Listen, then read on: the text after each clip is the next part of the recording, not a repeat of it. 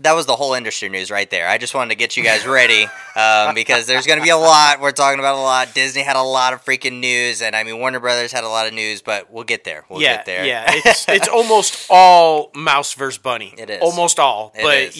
We do have a couple other things. Yes, I mean, yes. We need an auctioneer to be able to do it, though. Exactly. We'll hire one. I mean, he'll be here next week. That's it's right. Fine. It's fine. But we have some exciting guests coming on the show today. The one and only Autumn Reeser coming back on Inside the Crazy Ant Farm to talk about her new Hallmark Christmas movie. Yes.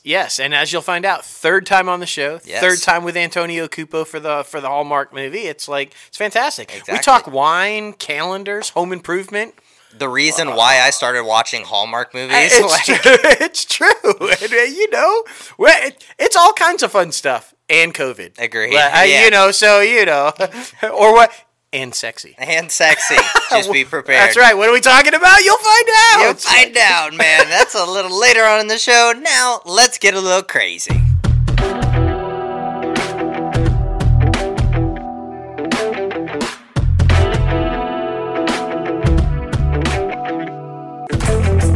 What's up, guys? Welcome back to another episode of Inside the Crazy Ant Farm. Holy moly, it was episode 142 this week. Rocking and rolling, about 2 weeks away from Christmas. We're so super excited. Yes. And we got a little early Christmas gift from Warner Brothers and Disney. It's fucking crazy this week, guys. Be prepared. Honestly, you heard all the news. You heard all the news about Warner Media last week with, we're sending them all. Yeah. Well, this week it's not good news because they're getting a shit ton of backlash, and we got it all. It's insane, man. It's absolutely insane. And you guys know who is going to be bringing you the news. Your host with the most, myself, J-Lo Fantastic, and the one and only Mouth. What's up? Guys, it's going to be so freaking fun. I'm so excited about this. Before we get started, though, if you are watching the YouTube video, you can see our holiday merchandise. We got the freaking Bonk Santa hat with the Christmas lights, which is honestly my personal favorite. Mine too. But do not get me wrong. Bonk in the Santa costume is pretty badass as well. So, it is. I mean, pick it up now because you want to open Christmas gifts Christmas morning with those crazy Ant Media shirts. And give them as gifts. Exactly. Come on now. Exactly. You man. wear them, give them to somebody else also. Exactly. It's perfect. I mean, get one for the whole family. That's right. Exactly. Oh, man. Let's talk about it. We're jumping right in. Disney. Investors who have bought into Disney's allegiance. Oh, my goodness, the empire. Yes. Gosh, guys, their stock fucking rose like crazy this week, up 25%. Today, Friday, was the best day they've had since March, and it's been insane. Yeah, closed at $160 plus.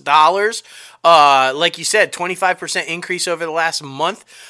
Everybody thought, oh my gosh, COVID, and the parks are shut down and everything, but they had a plan. Yeah. We talk about it. Never underestimate Iger. Don't do He it. was planning for this, not COVID, but for things like this. I mean, the man is brilliant. He picked Chapek. Chapek has got it, So, I mean, if you're a shareholder, you're thinking, yes, you're pretty happy. And what's the biggest thing behind that surge? Disney Plus. Of course. Right? So I guess everybody was waiting, right, for this investor call. They're like, okay, well, Warner did this. And you guys know it's the bunny and the mouse, the bunny and the mouse, bunny and the mouse. So what would Disney do? Would they counter and go against, or would they say, that's probably a pretty good idea, the theater's in trouble right now, maybe we'll do. Well, no. They countered and went against. They assured everybody that their theatrical releases, their tentpole films anyway, the Marvel films, the Star Wars films, they are holden to their release dates, and so that's super exciting. But they did, and I want to get the quote right because Chapek was adamant about it. First of all, they announced yesterday, if you missed it, and don't worry, we've got it all. Of course. 100 movie and TV series during their investor day, with 80% of them going to Disney Plus. That's 80%. But Chapek wanted to make it clear, so let me say, he quote, We had a $13 billion box office last year, and that's not something to sneeze at. We built those franchises through the theatrical window. It's about balance and following the consumer as they make that transition. We need to be flexible to read all the cues, whether it's COVID or a changing consumer behavior, so we can nimbly make decisions. Meaning, their tent poles that they built these huge, the MCU, Star Wars, all the biggies, guys, all stay in theatrical. Yeah. You're gonna be able to go see those in the theater and scream with the crowds and all that. But there's a shit ton to hold you over coming to Disney Plus. Yeah. So you're like, another delay, you won't even worry about the delays. No. And did you see this? $14 to $16 billion a year they are spending on content for Disney Plus. That's insane. Absolutely insane. I mean, it only makes you think about what they actually spend for theatrical releases. Like, Jesus Christ, man. It's insane. It is crazy. And I mean, with all this, it makes sense. This next one, I mean, Disney Plus plans to, make the price a little tiny bit higher. I mean, it's not even bad, though. It's not even bad. No, it's like $1. Yeah. Literally $1. It's going from $6.99 to $7.99 per month, and that happens in March, so be prepared for that. But now subscriber count is at 86.8 million globally. Yeah. Or subscribers. Yeah. You said dollars. I said subscribers count. Okay. Yeah. But here's why that's like significantly important, guys. Just to put this in perspective. Netflix started streaming. They started the streaming service that we know and love now, right? 13 years ago. 13 years ago. So over 13 years, Netflix has accumulated 195 million subscribers. 195. That's where they released the last quarter. That's what it is. Disney already has 80 plus million subscribers in a year. Yeah. Now they're predicting that they're going to go over 100 by the end of the year or early next year, and now they're predicting 300 million by the date that they were predicting 100 million. Netflix has got to be going, wait a minute, what the fuck? 13 years it took us to get 200 million. You got 100 million in a year? Fuck!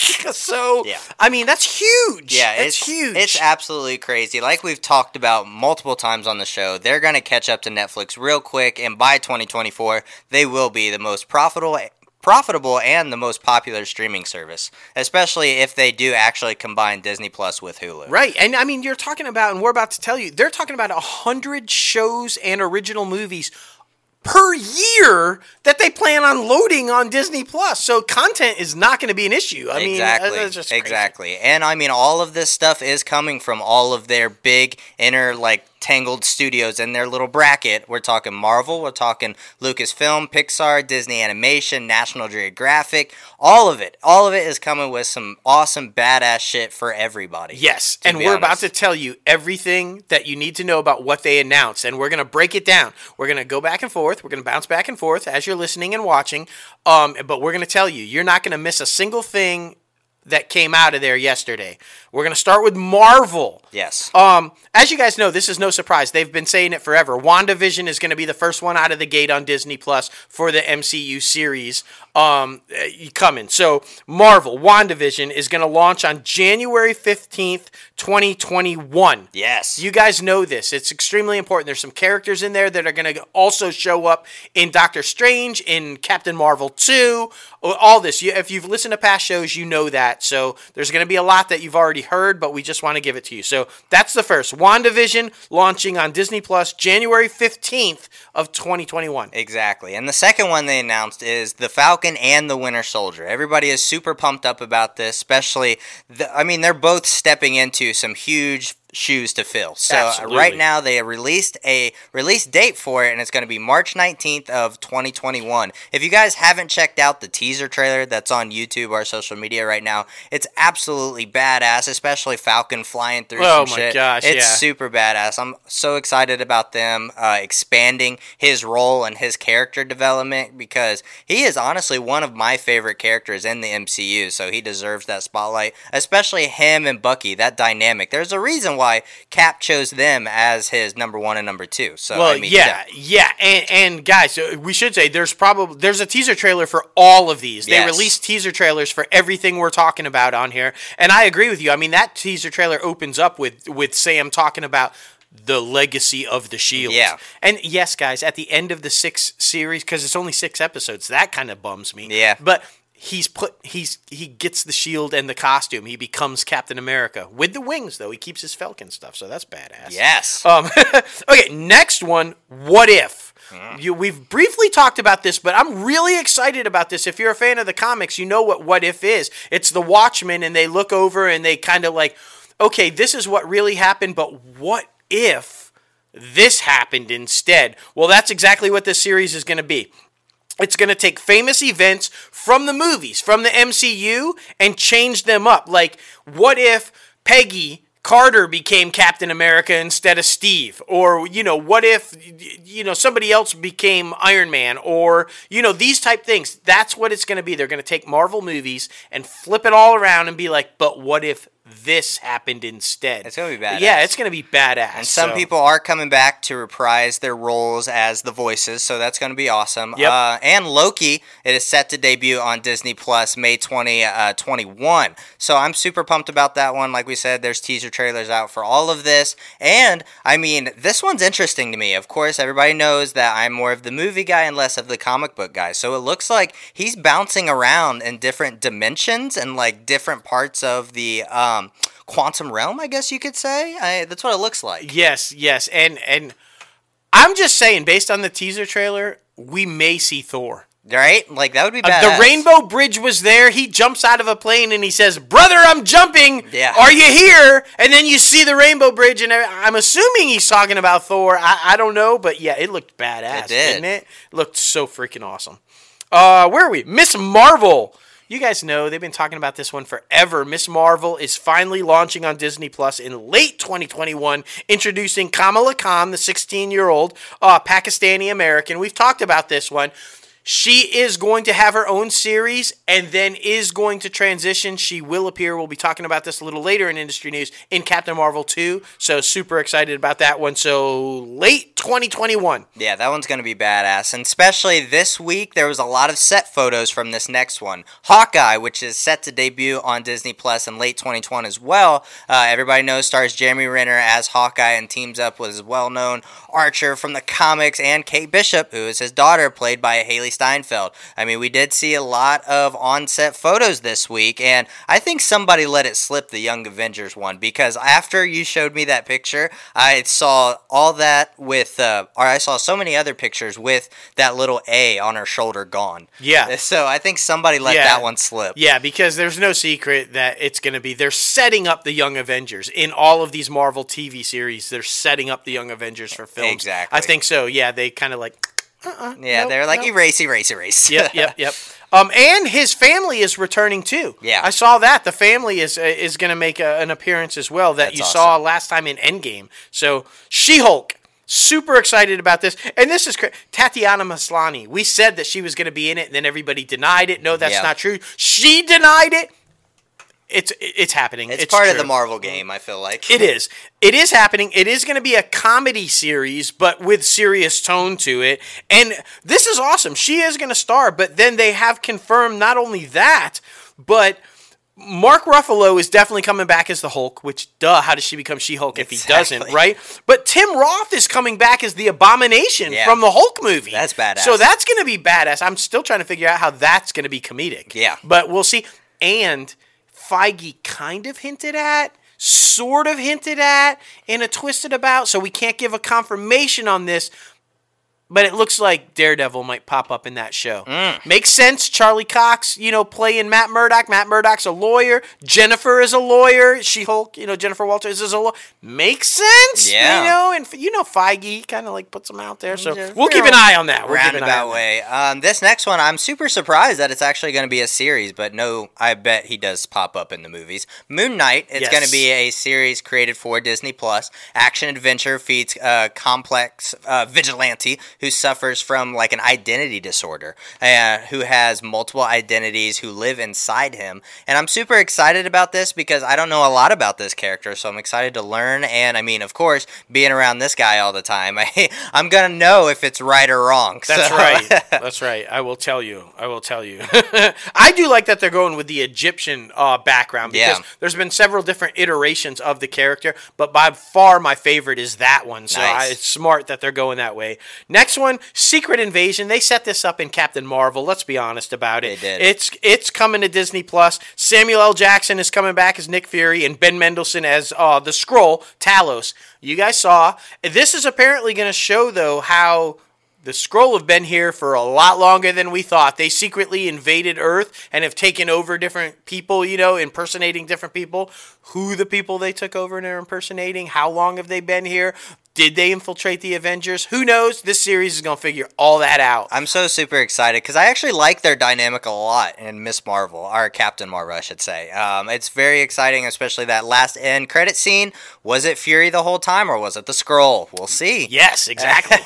Next one is Ironheart. That stars Dominique Thorne. I'm so super excited about this. She's playing Riri Williams, a genius inventor who creates the most advanced suit of armor since Iron Man, and everybody knows Iron Man is one of my favorite characters, so I'm excited to see how this will live on and transform. Absolutely. I'm really curious how this one's going to work, too, because Riri, Tony was her mentor, and she, at one point, became Iron Man for a stretch before she took on the identity of Ironheart, so that's going to be really interesting because Tony's not there anymore to mentor her. So, and then this next one is even why it's more interesting. Armor Wars, based on the comic book series. Don Cheadle's going to come back as Rhodey, a.k.a. War Machine. Yes. And it's going to explore what happens when Tony's armor falls into the wrong hands. So, will that play into Ironheart? Will Riri design the armor and kind of take on that role because of what happens in Armor Wars? Will there be a crossover? Will Rhodey be her mentor? Yeah. Like, those are all kinds of questions like that with these series all coming out. We assume they're all going to connect because we know the MCU's all connected. But will we see little crossovers? Because that would be badass. Agreed. This next one's pretty interesting, and I'm wondering how they're going to do it. Guardians of the Galaxy Holiday Special. It's going to be coming to Disney Plus during the 2022 holiday season. And the exciting thing is it is going to be written and directed by the one and only James Gunn. Yeah. So I'm pumped about that one. I hope they just don't go super awkward, weird when fucking like the Star Wars one did. Yeah, I don't know.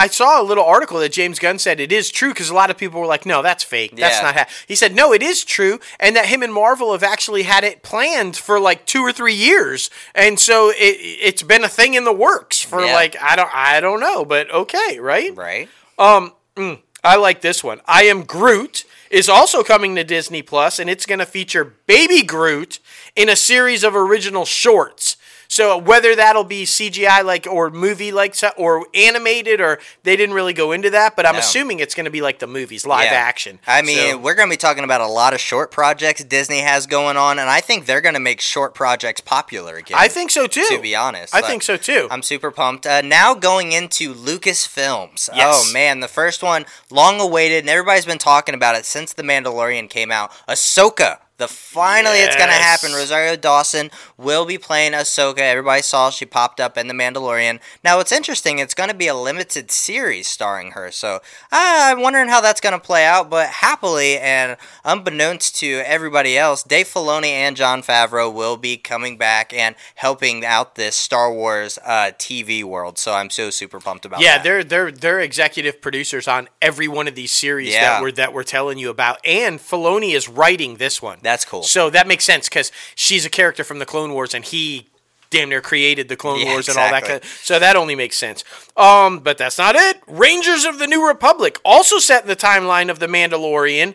It's going to be a live-action series from Jon Favreau and Dave Filoni, that will intersect with future stories and culminate in a climactic story event. Now, that's interesting because they already said Ahsoka was going to cross over with The Mandalorian, so I'm assuming this one could too, and maybe that's the big climactic event. I don't know, but that's going to be damn interesting. Agreed, man, agreed. And next one's Andor, and it's going to be like the tense, nail-biting spy thriller, and this one's going to be set in the Rogue One timeline stories. Yes. And Diego Luna is coming back as Cassian Andor from the Rogue One stories, and he was going to be playing. He's going to have a fantastic cast with him, so super pumped about that. And I mean, there's just a lot of good stuff. And that was a really popular movie, and I really enjoyed it. So I'm excited about that one. This next one, oh my god, finally confirmed. It's finally confirmed. Yes, it is. No, it isn't. Yes, it is. No, it isn't. It's filming. It's not filming. It is, but it's finally confirmed. Obi-Wan Kenobi. Ewan McGregor returns in the iconic role of the Jedi Master, Obi-Wan Kenobi, on Disney+. It's going to be 10 years after the dramatic events of Star Wars Revenge of the Sith, where he faced his greatest defeat. Now, here's the thing. Jedi apprentice Anakin Skywalker turned Darth Vader, we all know. Yes. He will be back. Yeah. Hayden Christensen is confirmed to be returning as Darth Vader in Obi-Wan Kenobi. I love it. That's going to be so badass. I can't man. even just, oh my God. That's probably the one I'm most excited about. Yes, not most even definitely. Bad Batch. We've talked about this one before on previous shows. It's going to be a Bad Batch of the experimental elite clones coming in.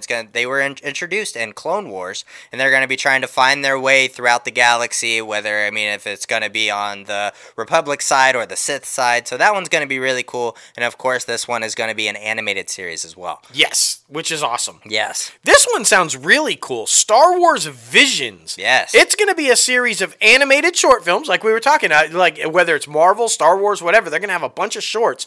An animated short film celebrating Star Wars through the lens of the world's best anime creators. Yes. So we're going to see some Star Wars in anime, which will be badass.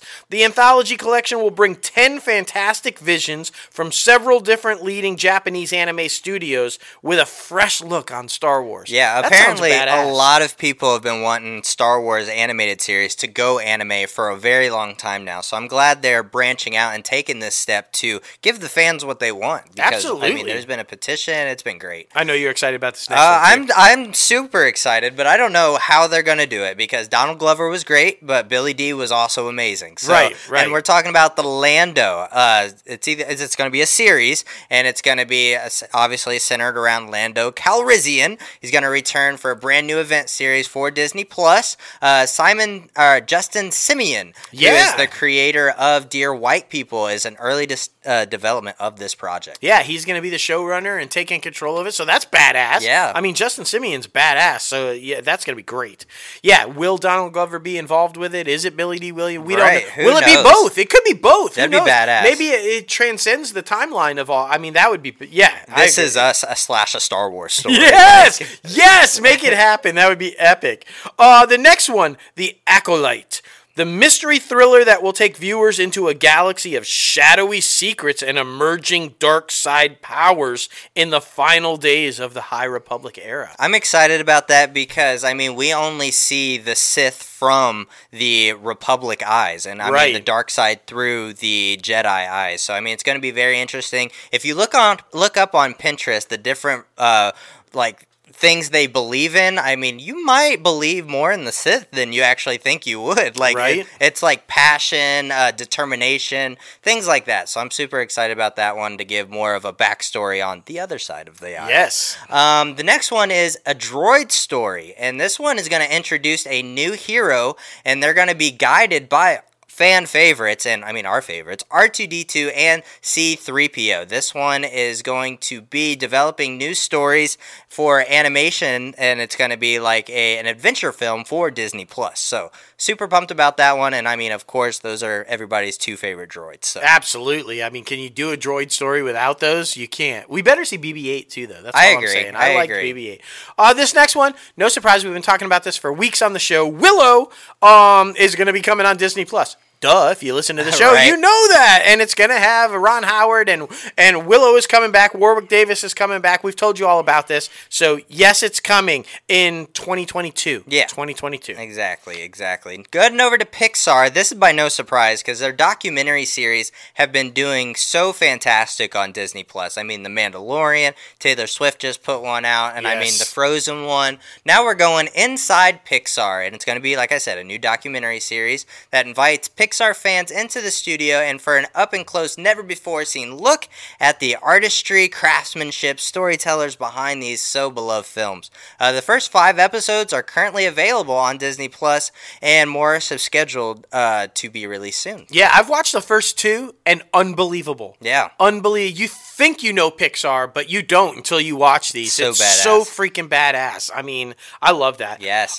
This next one we've told you about. You know it's coming out on Christmas Day. It's going to try to compete with Wonder Woman on HBO Max. It's a showdown. Wonder Woman's going to kick its ass, and that's unfortunate because this sounds really awesome. Soul. It's going to be available exclusively on Disney Plus on Christmas Day of this year, and explores themes like appreciating the simple joys of life and finding one's unique spark. You know, this is the one about the guy who kind of dies and then doesn't have a soul, and so he goes to heaven, and they're like, oh, and he comes back in search of his soul. Yeah. And Soul with Jamie Foxx. It's going to be fantastic. You guys lot of good stuff coming out on Christmas Day. Oh, yeah. A freaking Alex Trebek's last fucking Jeopardy. I know. Okay, Burrow is part of the Pixar's collection of shorts called Spark Shorts, and it's going to be created by a diverse group of storytellers, and this is going to be debuting exclusively on Disney Plus on Christmas Day. And Burrow features a young rabbit who embarks on a journey to dig the burrow of her dreams, despite not having a clue what the hell she's doing. So that's going to be super exciting. I mean, it's going to show young kids and young storytellers like, hey, if you don't know exactly what you're doing, maybe you should start and learn as you go. Yeah. I think that's good. Educational and entertaining. Exactly. It's going to be great. This next one, I'm just going to say it. I think this is a whoosh to Jeffrey Katzenberg and Quibi. Maybe. I'm just going to say it. Yeah. Pixar Popcorn coming to Disney Plus in January of next year, 2021. A collection of mini shorts. Real small, featuring Pixar characters in all new bite-sized stories by Pixar's talented animators. That's great. So basically, little Pixar movies or TV shows like Real Quick. Yes. Like what Quibi tried to do and failed. Yeah. Just saying. Jeffrey Katzenberg, all right. So good. Oh, man, this next one, everybody's super fans of this one. Up is doing like a nice little spin-off series called Doug Days. And everybody remembers Doug. He's the talking dog. Yeah. I mean, so it's going to follow his, it's going to be a short series, and it's going to follow his humorous misadventures, in the backyard doing things with his human and all that good stuff. Everybody loves a talking dog. Yes. Who doesn't? And you know what's even better than a talking dog? Talking cars! Hell yeah. That's right, because we needed this, right? We needed this.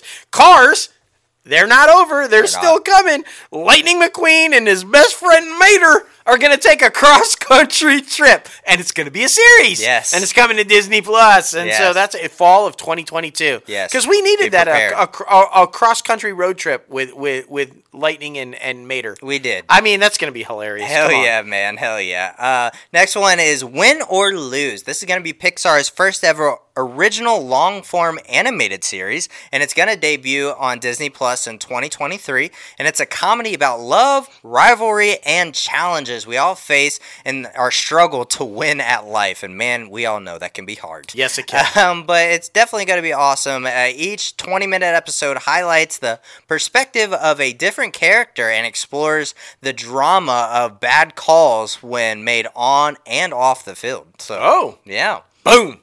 I feel like they're teaching us a lot of life lessons. They are. And it's staying within Disney, right? Like what Disney does. That's their template. Okay, so now we're switching out of this. We're switching out of Pixar. We're going to Walt Disney Studios. Yes. Like, these are all being done by Walt Disney Studios.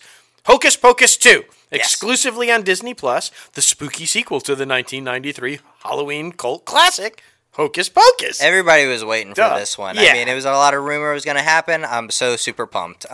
This next one we talked about, I'm probably gonna watch it just to see what it's like. I'm totally gonna watch it, but you know. 3 Men and a Baby, a modern take on the hilarious 80s comedy with Zac Efron. This one is slated to debut in 2022, so be prepared for that on Disney+. Yes, and we briefly talked about this one, so we'll go a little bit more into detail on this one. Our buddy James Dumas is in this next one. Yes. Safety, it premiered today. You can actually watch that right now after the show.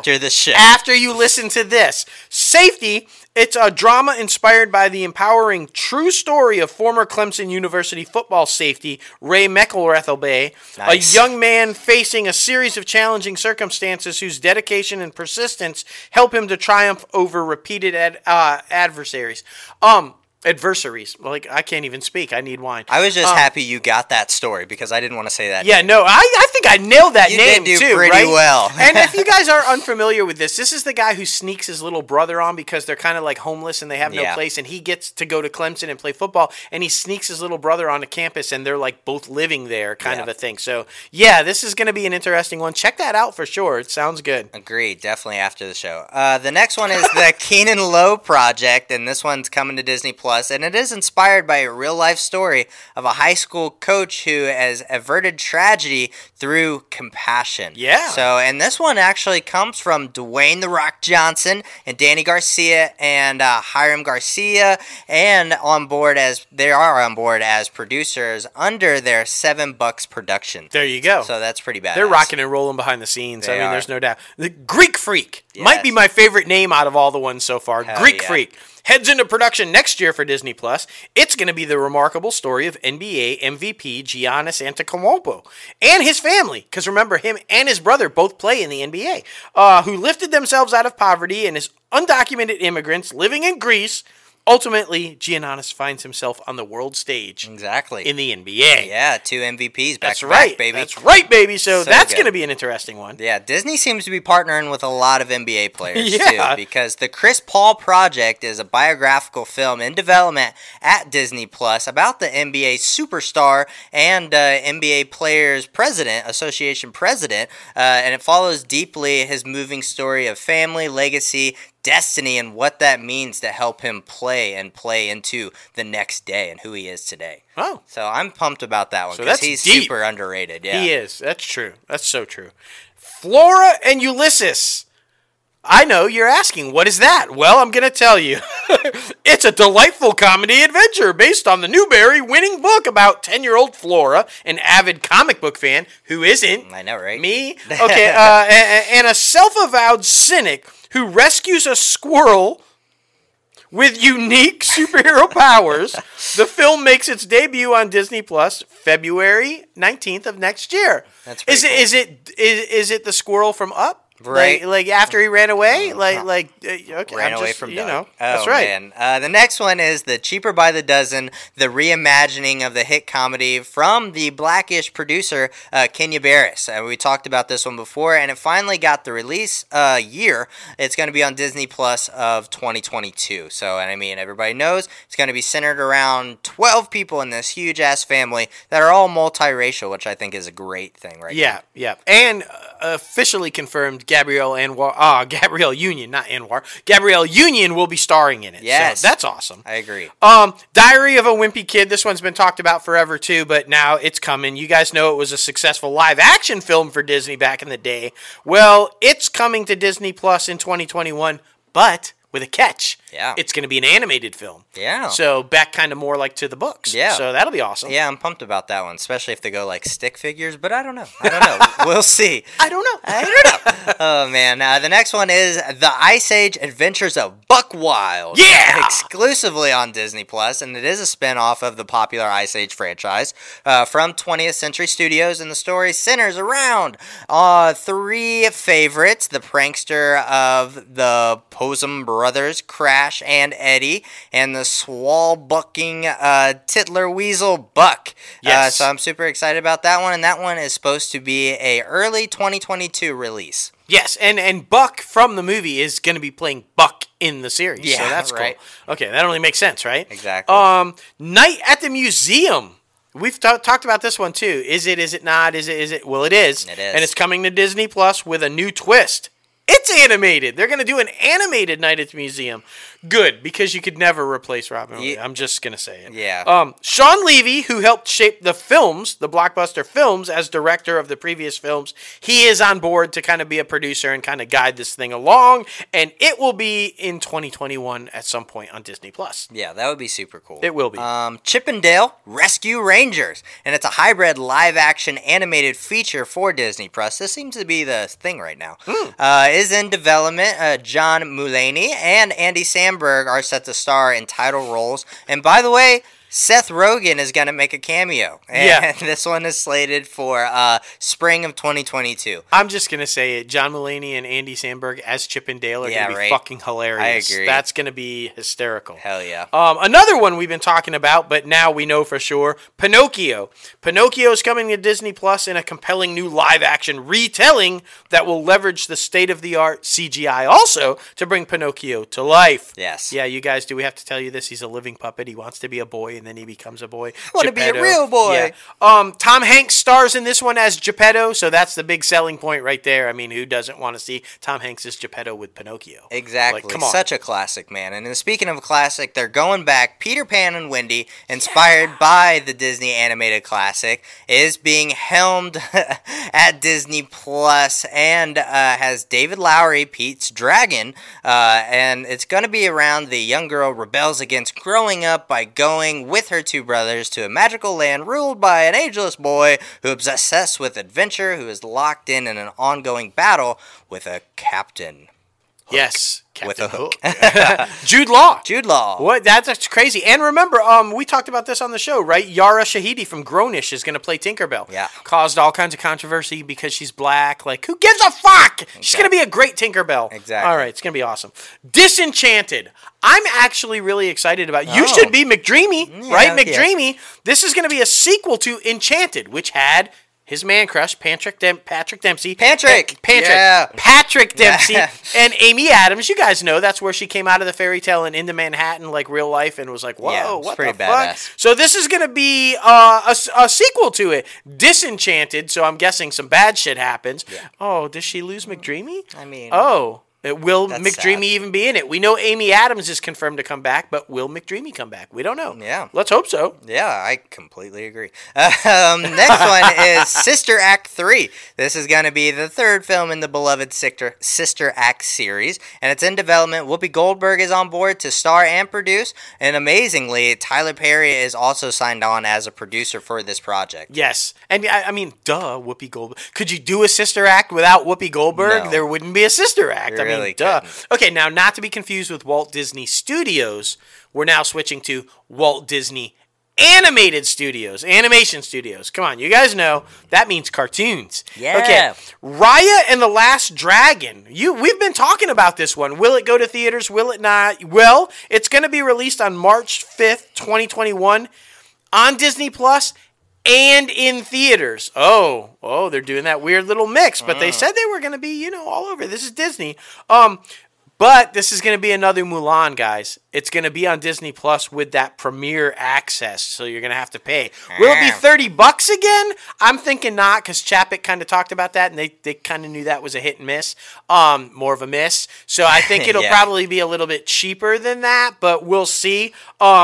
But you see how they're slyly uppercutting, like doing kind of the same thing HBO is doing, HBO Max. But I mean, they just didn't release it all at once. Exactly. I mean, they did it the right way, I feel like. Exactly. And this, of course, travels to the fantasy world of Kumundra, where humans and dragons lived together long ago in harmony, but when an evil force threatened the land, the dragons sacrificed themselves to save humanity. Now, 500 years later, shit hits the fan. Yeah, right. Hey, it literally says it. No, it doesn't. It doesn't say that. It's Disney. But it sounds really good, and if you're willing to pay the premiere price, but probably just wait a couple months and you'll have it for Disney Plus for free. Exactly. So. And I mean, Awkwafina's in it. So, that's right. Awkwafina and Kelly Tran from Star Wars and from Sorry for Your Loss, the Facebook one with Elizabeth Olsen. Exactly. The next one is Baymax for Walt Disney Animation Studios. It's going to be its first ever animated series, and it takes place in a fantasy city of San Francisco. And it features fan favorite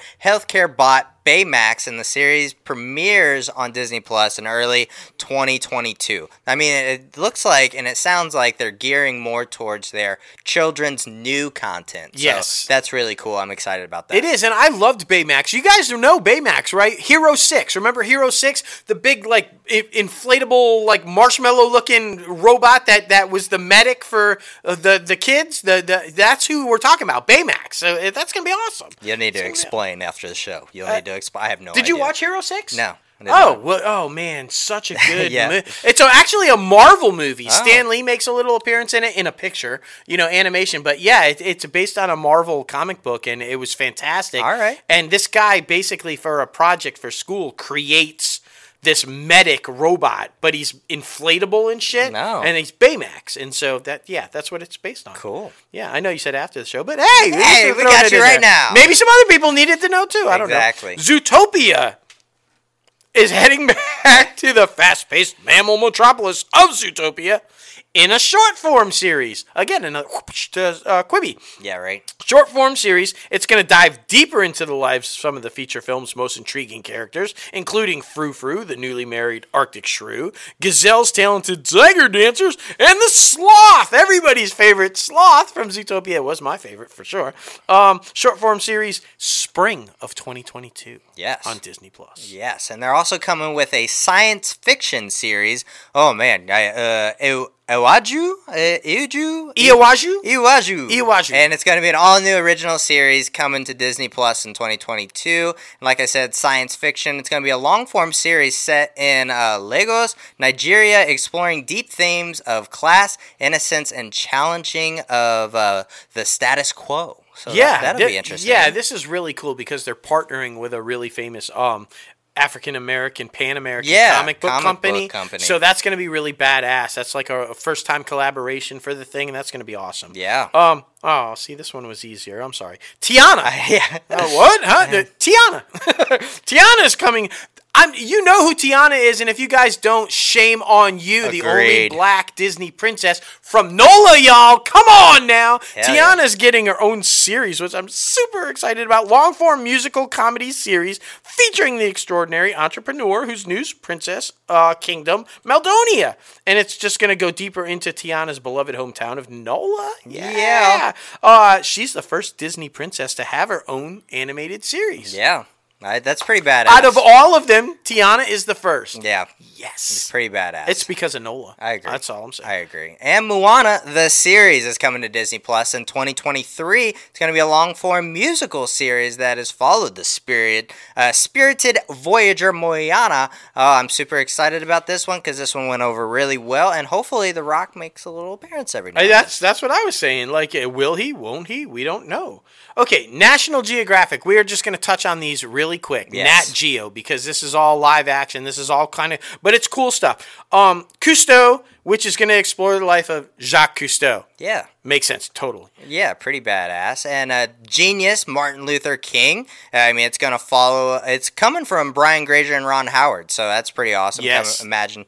So I'm pretty excited about that one. We all need to learn more about that shit. Yes. And then Secrets of the Whales from executive producer Nat Geo and James Cameron. Sigourney Weaver is going to narrate this thing, and it's going to tell us the secrets of whales. Yeah, right. Which, I mean, so he loves underwater. He does. That's what it is. And he loves Sigourney Weaver. Exactly. So it only made sense. Exactly. Okay. And A Real Bug's Life. Now, this one's going to be pretty interesting because they're literally going to use like fucking zoom in technology so you can see bugs in their natural habitat doing what they need to do to feed their queens. I mean, ants taking all the food to the queen, feeding all the tribe, and all that good shit. So I'm excited. So, will they see Bonk? Maybe. Bonk hanging out there with me. Maybe we're going to Bonk's bar. Who knows? I don't know. America the Beautiful. It's going to explore breathtaking landscapes and wildlife is timeless, but the truth is very different. Its unique geography drives forces of natural extreme disasters. So it's basically going to be taking a look at America and everything that goes on in America. Exactly. So, and wilderness. Exactly. Okay. Ooh, this next one I is know. exciting. I'm excited about this. Limitless with Chris Hemsworth. This guy is going to be showing you how important your body is, and he's going to be like going through his workout regimen, and I mean how the body fights illnesses and a whole bunch of different stuff. Everybody knows this dude's freaking ripped. So he knows a lot about the temple that is your body, and he's going to pass on this information to you if you watch it. I'm going to watch it, and I'm going to work out at the same time. There you go. I mean, who better than Thor? Yeah, right? I mean, Jesus, come on. Exactly. Welcome to Earth. The world's most charismatic. Now, they're saying this, not us. Not that I disagree. The world's most charismatic movie star, Will Smith. Will Smith. He's going to embark on an awe-inspiring global journey to unlock the secrets of the most extraordinary and unexplained phenomenons of nature. Yeah.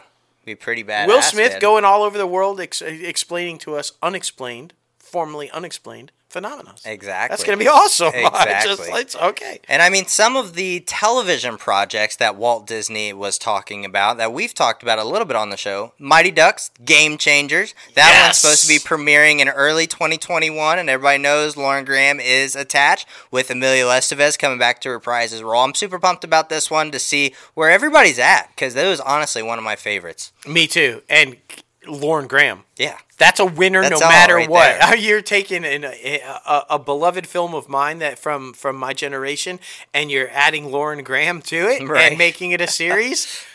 I'm happy. Boom. It's a win. Big Shot. We told you about this one, too. This is the one with John Stamos starring as a basketball coach. Yvette Nicole Brown's going to be with him about it. He gets fired, and he basically goes to an all-girls school, coach there. So, we told you about that one. That's going to be interesting. Yes, and of course, the mysterious Benedict Society, a place in undercover boarding school known as the Institute, follows a group of orphans that must foil a fucking crazy-ass plot and the ramifications of creating a new sort of family along the way. Stars Emmy Award winner Tony Hale, so part of that. So I'm pretty excited about that, and I love when they bring in these new ensemble casts because Hollywood gets to be exposed to them. Yes, and the final announcement for Disney Plus, we've told you about countless times before, so don't be too excited about it. Turner and Hooch, starring Josh Peck. Remember the reboot from the movie, the Tom Hanks movie with the dog and everything? They're doing a series. We've told you about this. There it is. Yes. There it is. Boom. But Disney Plus wasn't the only thing they announced. It really wasn't. I know what you're asking. What about the Marvel movies that you told us were still going to the theaters? Well, we have a shit ton of news for that, too. Starting with, Christian Bale is officially making his foray into the MCU in Thor: Love and Thunder. I'm super excited about this because I am a comic book geek, and this is a fantastic character. He's going to play Gore the God Butcher in Thor: Love and Thunder. It's pretty badass. If you guys know who that Gore is, I mean, he's badass, inherits his superpowers, and then he basically blames the gods for all of his shit, and he goes on a hunting spree to kill gods. Yeah. So this is how it's going to happen. He frequently comes across Loki and Thor, so that's going to be badass. Exactly. And Jamie Alexander's fan favorite character, Lady Sif, is returning to Thor: Love and Thunder. I mean, people were wondering where's she been at. Right? But now she's coming back. I'm super pumped for that one. Yeah, I'm super excited about that too. Feige also announced that the next Ant-Man movie is going to be Ant-Man and the Wasp: Quantumania. Well, okay. I'm not happy about this one, though. I love Kathryn Newton. She's a great actress, but apparently he announced also that Kathryn Newton is replacing Emma Furman as Cassie Lang. That sucks. Remember, she was the teenage version of Cassie, his daughter, and, that kind of sucks because she's going to go on to be one of the Young Avengers, and, it's not going to be Emma. I know. But congratulations, Kathryn. That's great. Exactly. And, I mean, in Captain Marvel 2, we've talked about that a little bit. It's continuing to take shape ahead of its November 2022 release date with Miss Marvel, Eamon Zelina, and Tanya Paris as the WandaVision cast. I mean, they're all going to be joining up. Like we said, they're going to be bouncing around between the series and the film. So I'm happy to see all of this stuff working out. Yes, and Tiana is playing Monica Rambeau, the grown-up version. Like, you remember Akira Akbar, who we had as a guest? She was the young, Monica Rambeau in Captain Marvel. Well, now she's all grown up, and, that's who it's going to be. Boom. This next one I'm so fucking excited about. They're finally going to get it right. They're going to get it right. I promise. It's MCU. It's Kevin Feige, and they have the right guy in the helm. They're finally going to do a Fantastic Four movie from Marvel, from Kevin Feige, in the MCU, And Spider-Man Homecoming director John Watts, who's done all of the Spider-Man movies, which we all love, he's going to be the one who takes the helm and directs it, and that's going to be fucking awesome. Like the perfect balance between campy and comedy and action. Like, yes. Perfect. Yes. Well done. Good choice. That's going to kick ass. Now, who are you going to cast? That's going to be the real thing. That's going to be awesome. Exactly. This next one's pretty freaking interesting, guys. I mean, we've been talking about Spider-Man 3. It's putting together a crazy ass cast. And I mean, now rumor has it Alfred Molina is returning as Otto Octavius, I should say. Dr. Octopus, fucking coming back for the third installment for Tom Holland's led Spider-Man franchise. Yeah, now remember, he was the bad guy in Tobey Maguire's Spider-Man 2, which many would argue was the best one out of all of them. Yeah. So that's awesome. We already know Jamie Foxx is coming from Andrew Garfield's second Spider-Man movie to be Electro again. So, I mean, who's not going to be in this is the question. Yeah. I mean, it's just... And rumor has it Andrew Garfield and Tobey Maguire might be in it. We don't know. No confirmation yet, but I mean... There's shit going on Toby everywhere. Was spotted in Atlanta at a costume fitting. Exactly. Just saying. That seems pretty obvious to me. But here's the huge news in another, like, to Warner Brothers for fucking with your talent. Don't fuck with your talent. That's all I'm saying. Patty Jenkins is going to the Mouse House. She has been tapped to direct the new Star Wars movie, Rogue Squadron. Yeah, man. That's going to be awesome. It's going to be the next Star Wars film released before Taika Waititi's. Yeah, there you go. And it's going to focus on the fighter pilots made famous in the Star Wars films. It's also going to be the first feature film in the franchise directed by a woman. Damn. That's fantastic. Didn't even realize, yeah. And you picked the right one to do it. Yeah. That's all I'm saying. Christmas Day 2023. Oh, I'm excited about that. I wouldn't be surprised if Bryce Howard was the next one, to be honest. Yeah, it's true. Lightyear, we're finally going to get an origin story about Buzz Lightyear, and it's in the works with Chris Evans voicing the lead character. The film will follow how the young test pilot who became the space hero that spawned the Buzz Lightyear action figure made famous in Pixar's Toy Story movies. So that would be very interesting. That's really cool. It's not about Buzz Lightyear. It's about the guy that Buzz Lightyear was created after. Based after. Yeah, that's really going to be awesome. I agree. Ooh, this one's really exciting too. Disney Plus is negotiating with Daisy Ridley, we all know Rey from Star Wars, to star in Young Woman and the Sea, Jeff Nathanson's scripted drama based on the book, and it chronicles the daring journey of the first woman to ever swim across the English Channel. Gertrude Trudy Edris. Damn. That's awesome. Because this apparently was a huge competition between all these women to see who would do it first, and only 5 men had ever accomplished it, and then she did it. Yeah. Daisy Ridley. I love Daisy Ridley, so that's awesome. Agreed. Disney and Nat Geo are doing some really freaking cool things, guys, especially with the technology that we have right now. They have assembled a team of award-winning documentary producers for Return to the Moon, and it's going to be an event series that will follow NASA's Artemis program, and it's going to be filming over the next 4 years from now until the lunar landing launch. Return to the Moon will give viewers an all-access pass to a group of astronauts and their colleagues documenting their efforts, ambitions, and personal sacrifices and breaking through the first steps. So we'll actually get to see people walk on the moon. Yeah, that is going to be so fucking epic. Thank you, Nat Geo, for doing that. I'm excited about this one, and no surprise, ABC issued an order for 6 more episodes of Big Sky, bringing the season 1 total to 16, which basically now during COVID is a full season order. That's not surprising because it's been kicking butt in the live plus after ratings. So in the highest premiere since, last November. So yeah. Only makes sense. Absolutely wild. Disney Plus is also in early development on a reboot of Alexander the Terrible, Horrible, No Good, Very Bad Day. I wasn't expecting this one. No, me either. With Matt Lopez writing. And Steve Carell is coming back as Alexander's dad, and it's going to be followed a young boy as he went through his truly tough day. Yeah. So, it's going to be fun. It's going to be fun, guys. This next one, Freeform. How do you replace Pretty Little Liars with a drunk female? Yeah, right?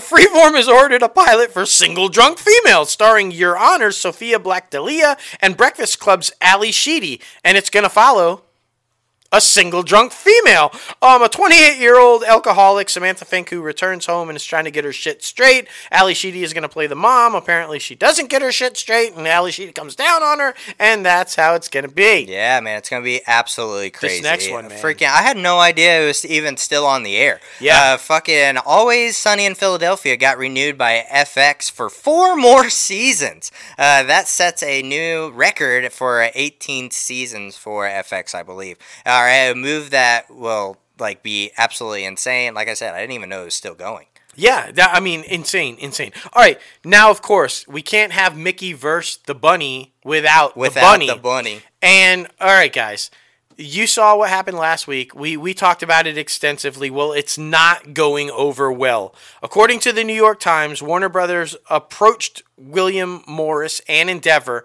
because you guys know, we talked about this. Patty Jenkins was adamantly against it. She was, no way, it's a fucking theater film. It's not going on HBO. And then all of a sudden she was singing its tune. Why? Well, now we know. Yeah. New York Times is telling us that apparently Warner Brothers reached out to the talent agencies of both Gal Gadot and Patty Jenkins, said, what do we have to do to get them on board with this HBO Max thing? And the answer was simple. Well, we think it would have made $1 billion and their back-end cut would have been $10 million or more. That's what we want. Gal Gadot and Patty Jenkins both got $10 million or more to get on board with the HBO Max release. Yeah, a lot of people are not happy, though. I mean, they got some huge stars attached to their franchises, like Denzel Washington, Margot Robbie, Will Smith, Keanu Reeves, Hugh Jackman, Angelina Jolie, and especially with DC being their huge superhero franchise, James Gunn. James Gunn is not happy whatsoever. No, apparently they offered him some sort of a deal, too. We don't know whether that happened at the same time as Patty and Gal or before, but apparently it wasn't adequate enough for James Gunn. And then when he found out about the money that they got, Patty and Gal got, he was even more furious. So that's not good news because they rightfully deserve to get paid what Patty and Gal got, and the DGA thinks so too, because they told Warner Media that this decision goes against everything that the DGA and the contract with Warner Media stands for,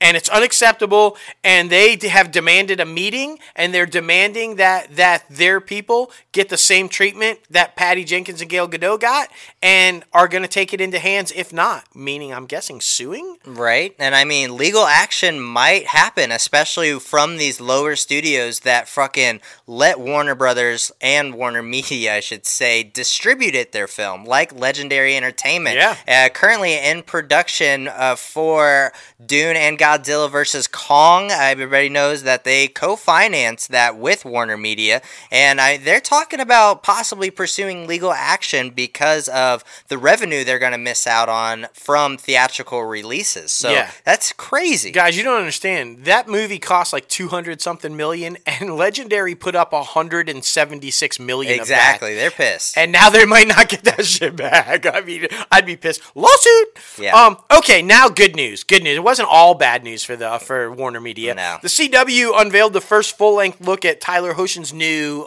Superman costume for Superman and Lois.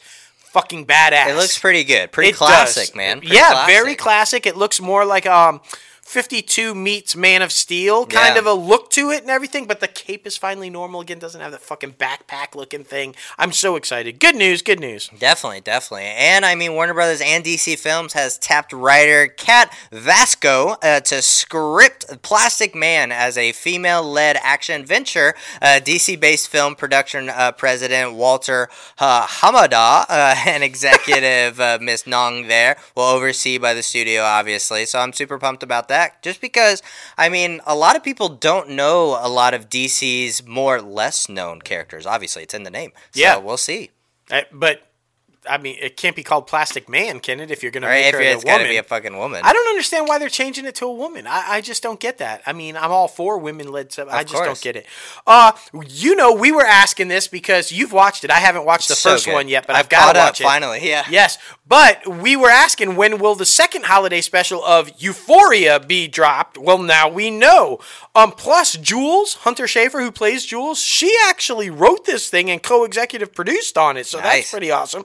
We do know the episode will premiere January 24th, and it's called Fuck Anyone Who's Not a Sea Blob. Yeah. It's going to follow Jules' adventure over the Christmas holiday as she reflects on the year. Like, you know, we saw Zendaya's, like, Rue, Rue reflects, so now we're going to see the other side of that. That's cool, especially with, like, the relapse and shit. Yeah. HBO is also following the trend of rebooting like every other studio, and they're doing it with the hit vampire drama True Blood, and it's coming from Riverdale creator Roberto Aguirre Sacasca. And so, yeah, I mean, I don't know why, man. I don't know why. It's confusing to me too. Like, why True Blood? It was so massive, it was so huge, and it really not that far removed from when I just don't know. Okay, Watchmen was a huge hit for HBO, right? Everybody knows it, everybody loves it. Well, Nicole Kassell, the Emmy-winning director for Watchmen, she's inked a huge deal to be the lead director on HBO's dark horror comedy The Baby. Yes. It only makes sense after Watchmen's huge. This sounds really weird, though. There's going to be an all-female writer's room on it, which is pretty cool. But the show focuses on a 38-year-old woman named Natasha who unexpectedly lands a baby. I don't know whether that means she has a baby or somebody puts it on her door or whatever they're meaning by landed a baby. And her life of doing what she wants, when she wants, dramatically implodes. And then it turns into a really creepy thing because the baby apparently is controlling, manipulative, and has violent powers. Yeah, exactly. Okay. And something else that broke this week that everybody was talking about before the Warner Brothers drama and, of course, the Disney investor meeting was this iCarly reboot that is happening at Viacom CBS. What the hell is happening? It's going to be like a fucking... not a retelling, but like just popping in, seeing what they're up to. But still, Yeah, to be fair though, like Lil Cam said, like Emily said, I'm more for the revival than the reboot. I guess. So, but you know, and will Sam show up? Will Sam show up? That's the question, right? Exactly. Okay, and Netflix had a stern answer for the UK. Fuck off. Right. That's basically what they said. They said, as the pressure from the UK continued to put a disclaimer on the Crown, they said they have absolutely no plans to do so and don't see any reason to do so, saying in a statement that, and this is exactly what I said, that was implying that if by putting a disclaimer that the viewers are too stupid. Yeah, that's exactly what Netflix said. We have always presented The Crown as a drama, and we have every confidence that our members understand it's a work of fiction without having to fucking tell them that it is. Exactly. But so, kudos. Exactly. And the last story of industry news, guys, we're so super excited because everybody knows we're huge Cobra Kai fans, and the new Season 3 trailer dropped this past week, and it looks badass. I love that they're getting back to Johnny and his main student storyline because that was kind of lost in the second season, in my opinion, so I'm excited they're getting back to that, especially with him damn near almost being paralyzed and might not walk again, so he'll be there for him. And then, I mean, Russo and Johnny teaming up to try to take down the new Cobra Kai. Yeah, and Shozen and Kamiko show up remember from Karate Kid 2, the girlfriend and the villain from Karate Kid 2? They show up, so I don't know whether he's going back there or are they coming to America or what, but the only thing that was surprising to me is that they set it up all last season and then Elizabeth Shue is not in the trailer. Yeah. We do not see Allie. So why'd we set it up all season and then what? Yeah. I don't know. It has to be popped in somewhere. But man, I still like our theory that she's going to be the doctor that fixes him. Yeah. So that'd be badass. That'd be badass. Well, guys, we know it was crazy. It was absolutely crazy. Woo! We got it though. We got it. We did it. Man, it is time for our awesome, amazing special guest interview with the one and only Autumn Reeser. She's amazing. You guys know we love her. One of our favorites to come on the show and to talk about the best time of the year, Christmas. Yes, I mean, and she is all out this year. Apparently has decorated her house and got the kids all excited about the tree, and like you're going to hear all about that. Agreed. So fun stuff, man, fun stuff. Definitely. Well, here she is. Autumn Reeser, welcome back inside the Crazy Ant Farm. How are you? I'm great. Thanks for having me back. Absolutely. Third time. We're so thrilled to have you back for the third time. Super pumped. Yay. Yay. So much to talk to you about, though. We were like literally just talking about how the last time you were on the show, it was pre-COVID. So like everything has changed since then, including I can only imagine for you how much things have changed with two youngins at the house and you're locked down and like all the kind of stuff that must be going through. And then on top of it, trying to figure out the whole, how do I do the career stuff? Right. Woo, I mean, crazy. So we're definitely going to talk about that a little bit because I know a lot of people will be interested in that and how you balance it. And it's just an amazing job that you've been doing with that. And of course, though, I mean, the biggie, the Christmas movie that we're super excited about, A Glenbrook Christmas. And it's a night of thirds because this is like your third with Antonio, a third Hallmark movie with Antonio. Yes. Yes. Good catch. Yes. Yeah. So, your third time with us, third time with Antonio. It's all good. It sounds exciting. So, all right, let's dive into it, though. How has COVID been? I mean, all seriousness aside, you guys, we know LA has just been a nightmare I mean, it's under lockdown again. I mean, you have two young children at the house that, that are not in school because of the lockdown, I'm assuming, and that you're trying to deal with and keep your career going. Talk about that a little bit. How has that struggle been? The balance of trying to figure out how to do, I would imagine, like auditions or even just taking jobs. Talk about that a little bit. Yeah. Okay. Let me start with what I'm grateful for first. Sure. Before you rip it all apart, right? Before I rip it all apart. There you go. I like to start with the positive.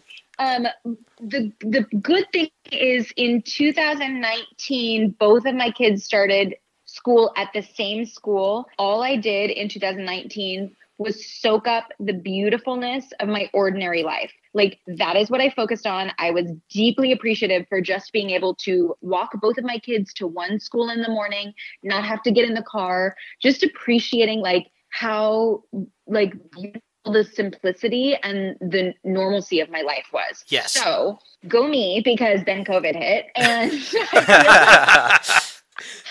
I feel like that sense of gratitude bought me like a good 3 months into the pandemic of like, this is fine. Like, just riding on the wave of gratitude. Right. So I had a good 3 months where I'm like, it's all going to be over in July. Everything's fine. I'm going to meditate through this. Homeschooling is fine. It means more school with my kids. And then basically all hit the fan in like July and August, and I lost my mind. Yes. Oh, no. This is terrible. I can't sustain. What is happening with my life? What am I doing with my life? Like, I think a lot of people went through this is trauma. We're all going through trauma, and so we're all going to deal with that in different ways. And for me, like, I've dealt with complex trauma in my past, and this sort of reactivated it. I don't know if there's people out there who experienced the same thing, but it was like I was in PTSD all over again. Yeah. And I heard some good advice from people basically saying you can't treat trauma while you're in trauma. So that was a good reminder of just like, this is about, and my best friend was really helpful through this. This is about breathing and getting through and just doing what you need to do day by day. Right. So I feel like I've gone through like all of the stages, and yeah. That's short version. How are you guys? About the same. It's trying to figure it all out. Yeah, exactly. Trying to make light of what it is and isn't, and what you can do and can't do, and how I can only imagine like, how do the kids feel? Because I always feel like everybody wants to spend more time together, and then when you're forced to spend more time together, you all of a sudden not that much time together. Like, how is it with the kid? Are the brothers getting at each other? Are they okay with mom around all the time? Or like, how is that? I coming from a child standpoint, what is that like? Yeah. Well, the beautiful thing, I feel really, really blessed because my kids are actually really great ages to be going through something like this. When we started this, they were 6 and 8. So, and now they're 7 and 9. And, I don't have teenagers who are like really needing social connection, right, and about like figuring out how they fit in the culture. And I don't have 2 or 3-year-olds who just need to be physical, being out in the world, like discovering what the world is. I have kids who are really happy to learn from their parent at this point. And so like, they've gone through this beautifully. My older one has had an easier time of it because he's more introverted, and my younger one's kind of an extreme extrovert.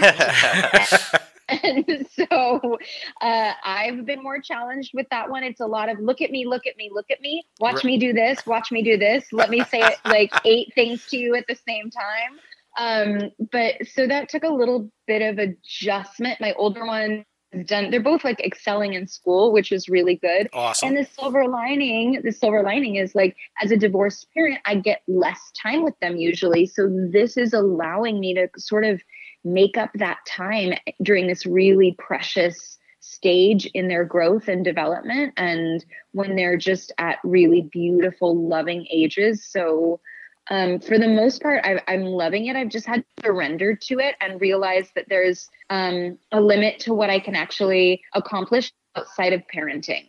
Right now. Yes. I like to think of it like kind of like a snowstorm. Like we're all snowed in right now, and maybe it kind of sucks. We all get a little claustrophobic, but when it passes, we're going to have such these amazing stories to tell and all these memories that we can look back on and be happy about. So that's my kind of outlook on it. I just try to take it day by day, to be honest. That is beautiful. That's very positive. I do love it. And then we should mention, you got to throw in the dog too, because she's got like everybody at the house. Yeah, and the dog who makes appearances in videos and stuff. That's fantastic. Older child keeps lobbying for a hamster and a bearded dragon, and I'm like, no, absolutely not. That is so funny. See, but yeah, I love the positive. That's why we love to have you on the show, because you always give good advice. So it's always fun. That's why we tell people to follow you all the time. It's like, no, if you need some positivity, this woman's got it. Exactly. Still getting comments on the book club top 5. Oh my gosh! Yeah, it's huge. It is huge. Just talk about that for a minute. If we don't get you back on with another book club, we're going to hear it from because we keep getting these things like, when are they coming back on? When are they coming back on? It's like, I don't even know if they've read 5 more books. Hold on, just like, wait, give us some time. Exactly. I had a goal this year. I had a goal of reading 40 books. I'm on this. There's an app called Goodreads and it tracks all of it. And so my goal for this year was 40 books, and I was doing so well at the beginning of the year, like staying on it, and I just checked it, and it's like you're 4 books behind schedule. Oh. Like, no, I don't think I'm gonna make my goal. I don't think so. I feel like an underachiever, though. I don't know about you, Logan, but she says, "Oh, you're 4 under goal." I'm like, I've only read maybe 4. Lucky to do 5 or 10. Right? So you're an overachiever. Autumn. Exactly. And we should mention, I brought it up that Sadie making little appearances, but Thrilling Adventure Hour. I mean, so you have been able to do some stuff from home and give to charity and everything with the Thrilling Adventure Hour and the Work Juice Players. Talk about that a little bit, because that's been pretty successful. You guys just keep coming at it. That's pretty awesome. Yeah, we've done, I think, maybe 5 shows this year and donated to multiple different charities. And then last night, Hal and Mark, who are in my theater troupe, they have a podcast called We Got This, and they're doing we did a live stream show last night, and I sang a little song to my friends who are a composer lyricist duo from New York, Zelda and Derek, and they let me use one of their original holiday songs that's a little funny and a little sad, and so I got to sing that, and we were supporting a charity called Lift. Yes, awesome. Which so empowers, awesome. Yeah. Exactly. Well, everybody go listen to that, all the listeners right now. After the interview, go listen to that. Exactly, because they're always available for like 24 hours, so you guys should totally be able to get that. Yeah. So, which is awesome. And you need to do more singing. I can't. I agree. I think, people want to see you sing more. Like, I do. So, I mean, I know that. 2021 goals. There you go.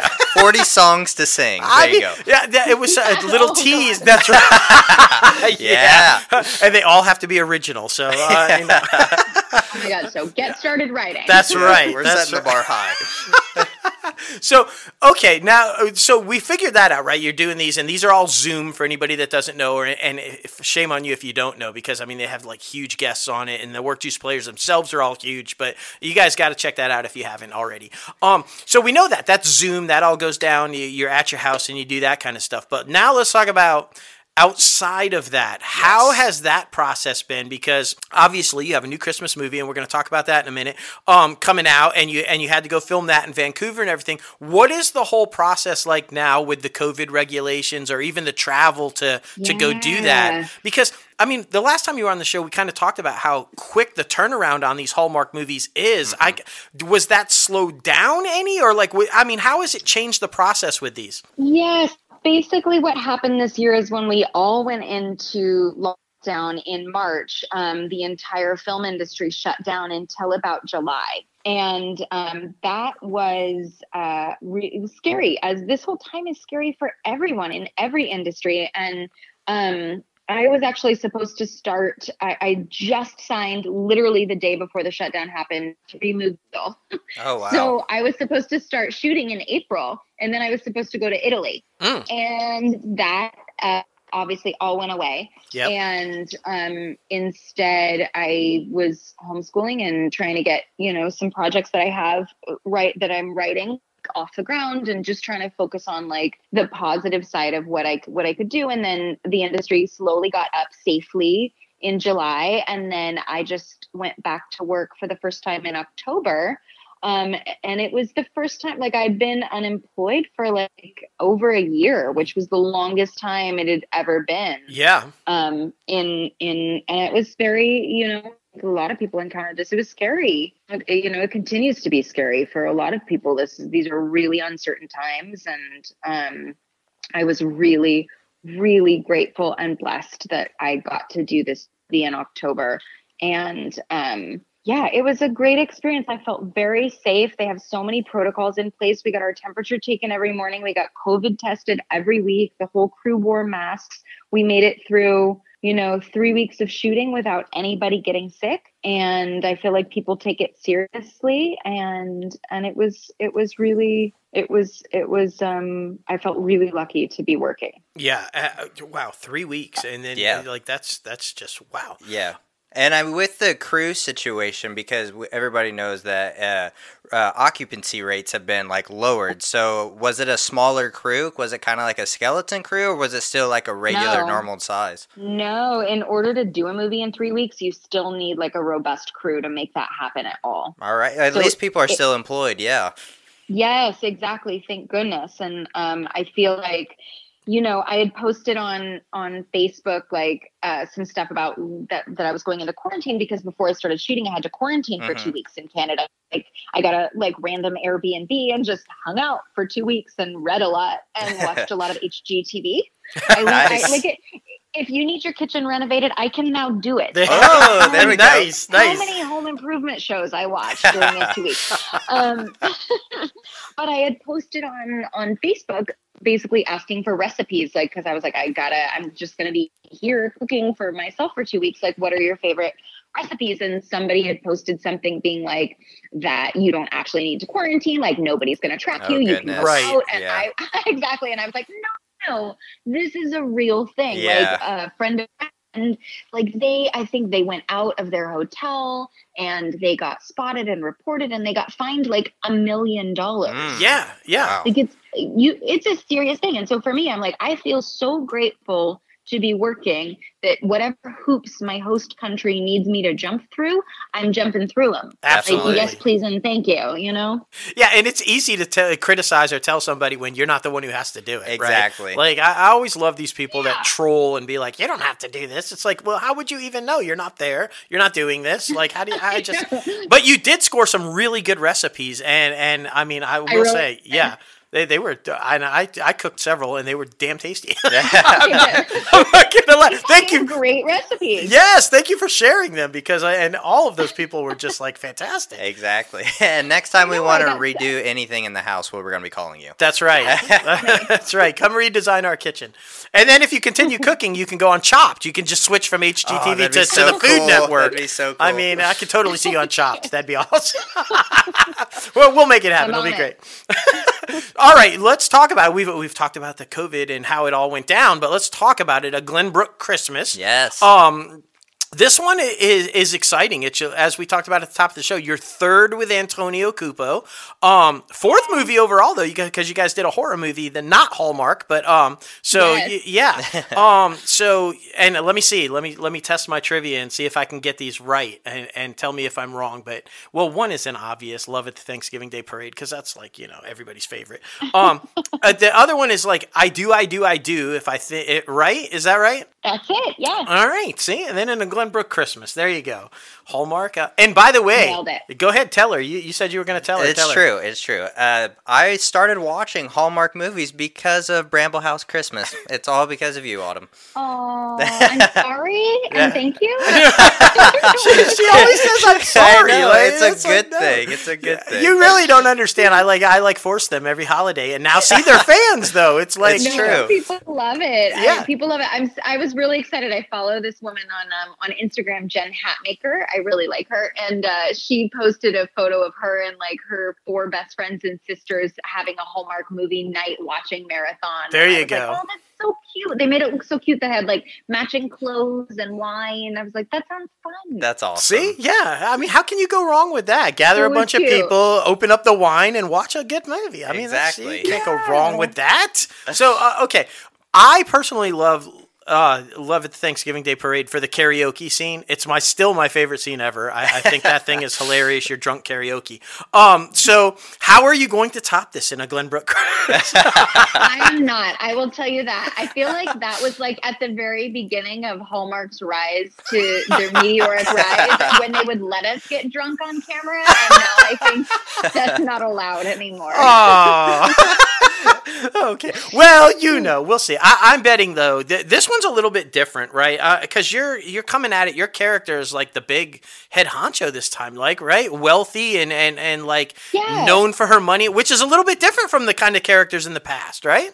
Yeah, it was an interesting challenge for me to play because one of the things I love to do in these movies is sort of infusing my own personality and quirk. And, you really I like getting to play in this world. But I wanted to go the opposite direction with this character because she's coming from she's a CEO of about to be made CEO of a real estate organization. She's a mogul, basically. Mm-hmm. And so she's coming from a world that's very professional and cold into this warm, casual town. And so I actually had to work in the other direction. How do I make her sort of go from not feeling accepted, which she doesn't feel at home in the world.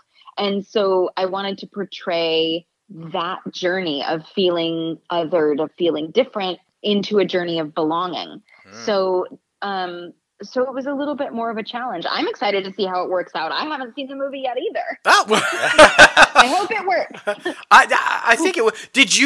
Were you able to bring some of yourself into that though? Like you talked about a little bit, and we won't go into too much of it unless you want to. But because you did go through some struggles in some points where you felt maybe like you weren't being seen or you weren't being real to yourself, and kind of were you able to capture some of that and bring that into this character a little bit? Oh yeah, I identify with this character a lot. I really love this theme of a calling. She feels a calling that she can't really explain to go back to her mother's birthplace, to this little town of Glenbrook, and she almost can't even put her finger on why. And there's such a beautiful story of synchronicity here, which is something I've been studying a lot over the last few years because it's something I've encountered, these sort of numinous moments that happen where you're like, what's happening in my life? This beautiful gift that's right in front of me doesn't match anything that I planned for my life. And yet it feels so right. Right. And I got to go on that journey with this character, and it's a journey I really believe in. And I believe that's actually something that's available to all of us. I mean, Dustin, you know about this. For Absolutely. Sure. Absolutely. Right. So a strong believer in it, and you're right with things that you don't think will ever happen or be a part of, or just maybe have passed you by or whatever. And then there they are right there. So that's awesome. And I can't wait to see how you've played that into it.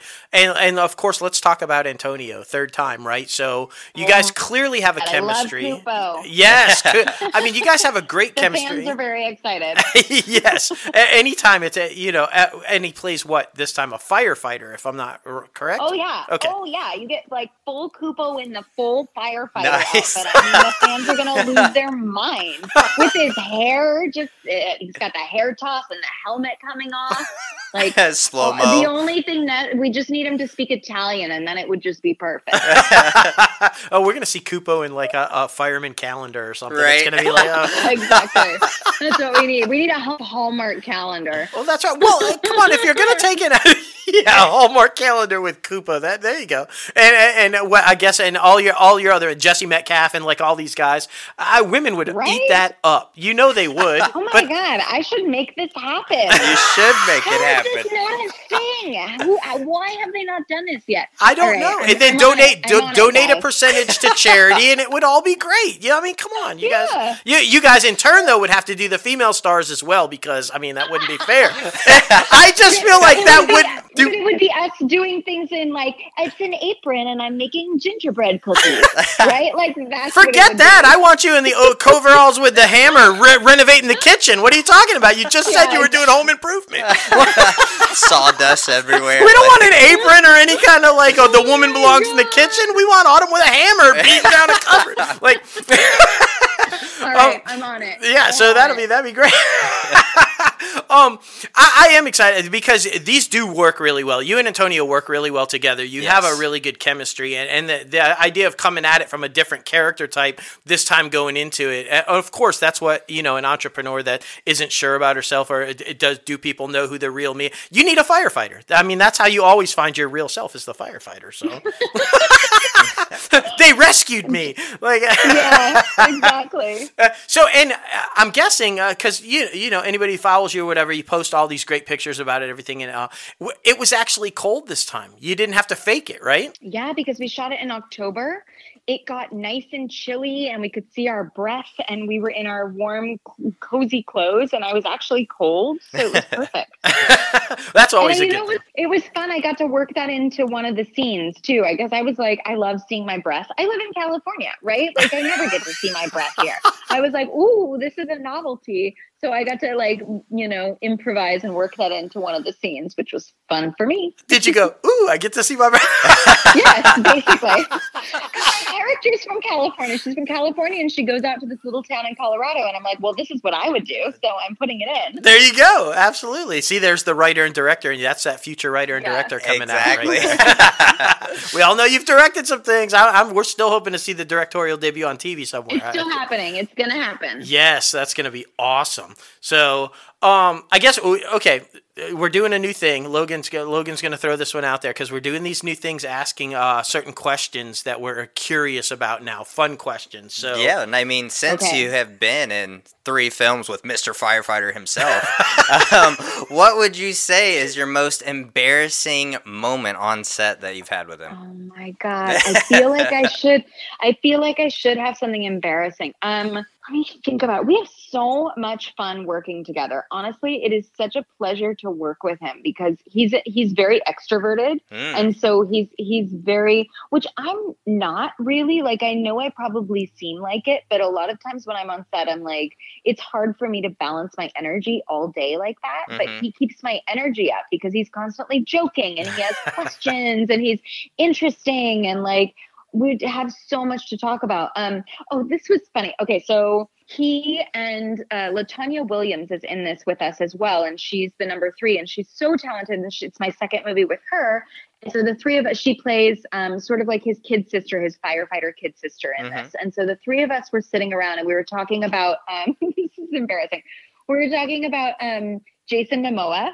And how hot he is. All right. And he should be in a calendar, right? So. Yeah. And, oh my God, where can I buy that calendar? Oh goodness. And we were talking about his New Zealand Maori heritage and the haka, right? Do you guys know what this is? It's the Maori dance, the haka. It's a very masculine, sort of indigenous dance, and it's one of the hottest things I've ever, it's so sexy just watching men do the haka. And so we were joking about this, and Antonio suddenly I don't know, LaTonya's filming and he suddenly jumps up and starts doing a haka. Oh shit. Right? And he's trying to win us over, right? And it was this gets kind of serious because it was embarrassing for me. Like we posted it on Instagram stories, and because it's out of context, you didn't you know, you don't necessarily understand what it's coming from, or the fact that we are talking about how much we love this tradition and how beautiful it is. And so that was you had some people go, wait, what is this? Is he making fun of this? And like, what it is, because it's out of context. And I think that's sort of the challenge with posting things online that I run into right now, that I think a lot of people run into, is just like, you can't always get the full story in there. You can be misunderstood. And I'm such a sensitive person. Like, I never want to hurt anybody's feelings. I never want to be, you know, doing anything that feels like it's disrespectful. And so that was like, it's not like a funny story, but it was a little, I was like, oh man, I hope nobody was hurt by this, because that was not the intention. The intention was how beautiful this tradition is and how sexy. Well, now everybody's going to look it up. Yeah, and how sexy. She got all deep for a moment and finished it up with, and sexy. Yeah, and sexy.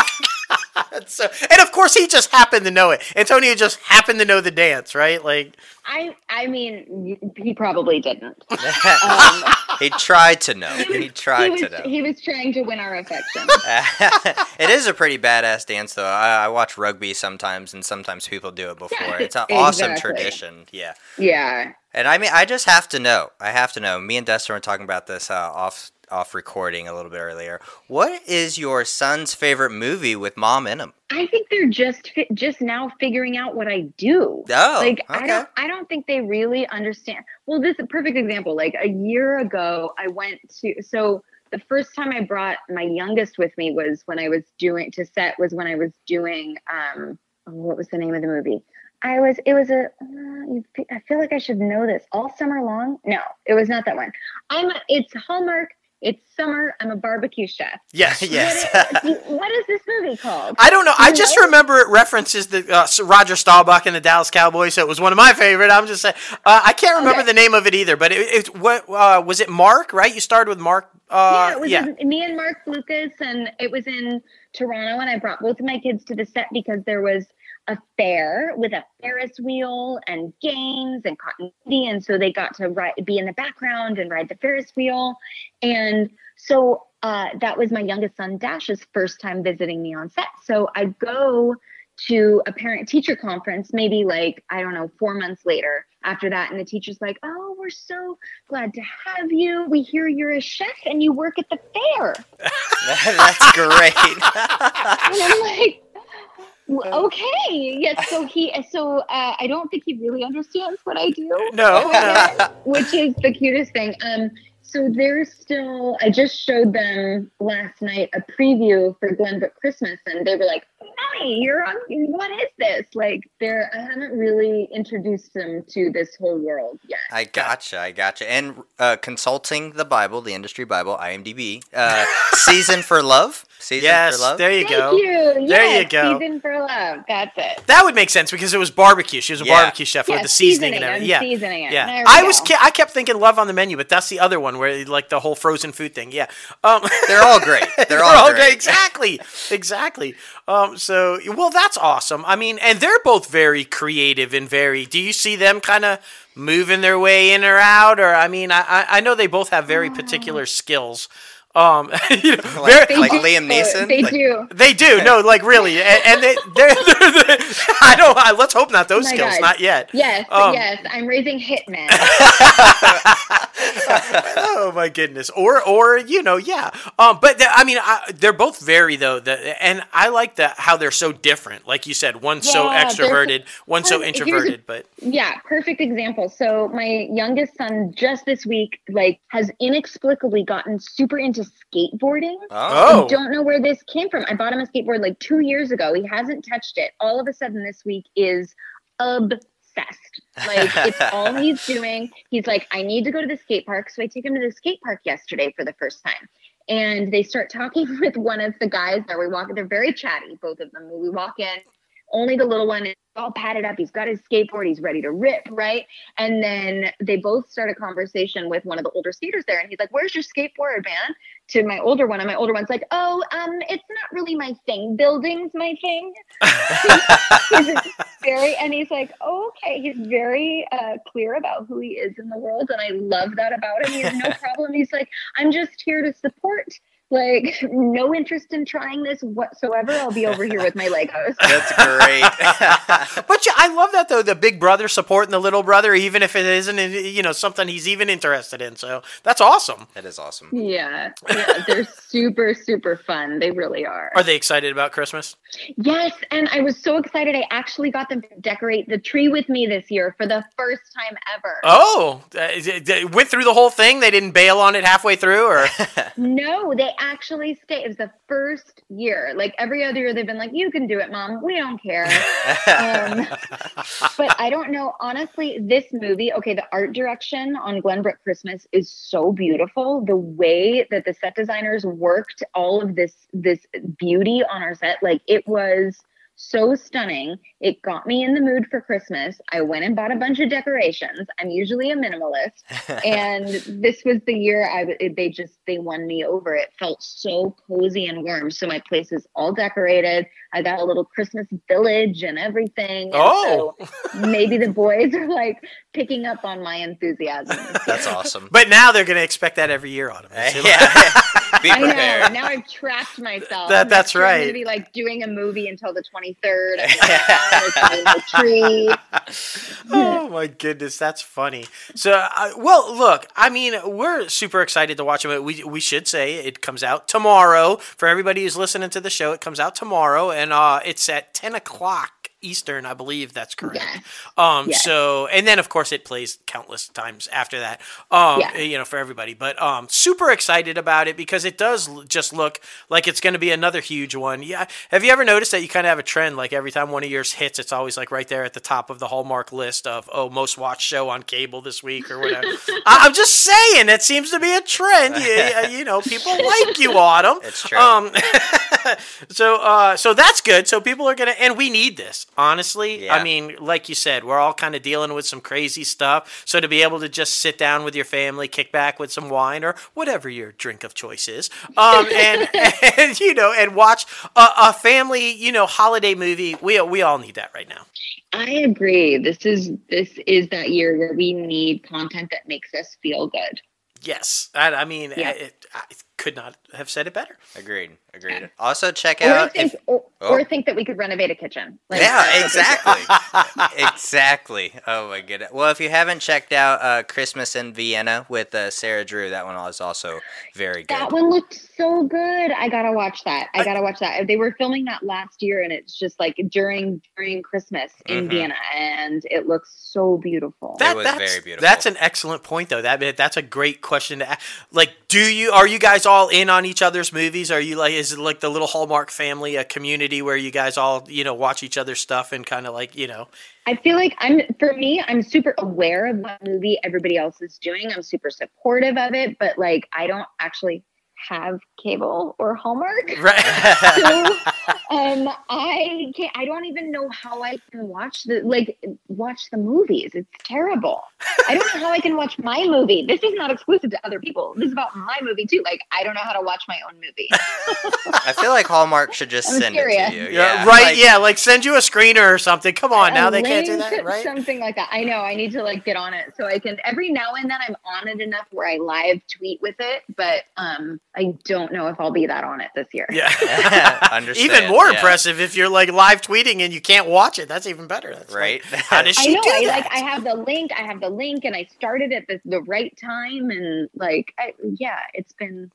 I've been able to do that sometimes. No, but I'm aware of like what's going on the channel, and it does feel like a family, and I love seeing what everybody else is up to. I feel like I keep up with everybody mostly via Instagram and via watching the clips that they post and things like that. Absolutely. So, what have you got coming up in the future? I mean, obviously, COVID has kind of got like this whole kind of thing, but yeah, quarantine. What I have coming up in the future is quarantine. There you go. I think it's a perfect time for you to record your album. I'm just saying. Speaking of, you know who I think has an album coming out is Joy Lenz, Bethany Joy Lenz. Yeah, I think just recorded her first Christmas album. That's awesome. Which sounds beautiful. She posted a clip of her behind the scenes, and God, her voice is just so stunning. Well, see, yeah, I agree. She's fantastic. For anybody who doesn't know, I think most recently Pearson. She was on Pearson, but she's in all kinds of stuff and huge Hallmark. And she's fantastic. Bethany's fantastic.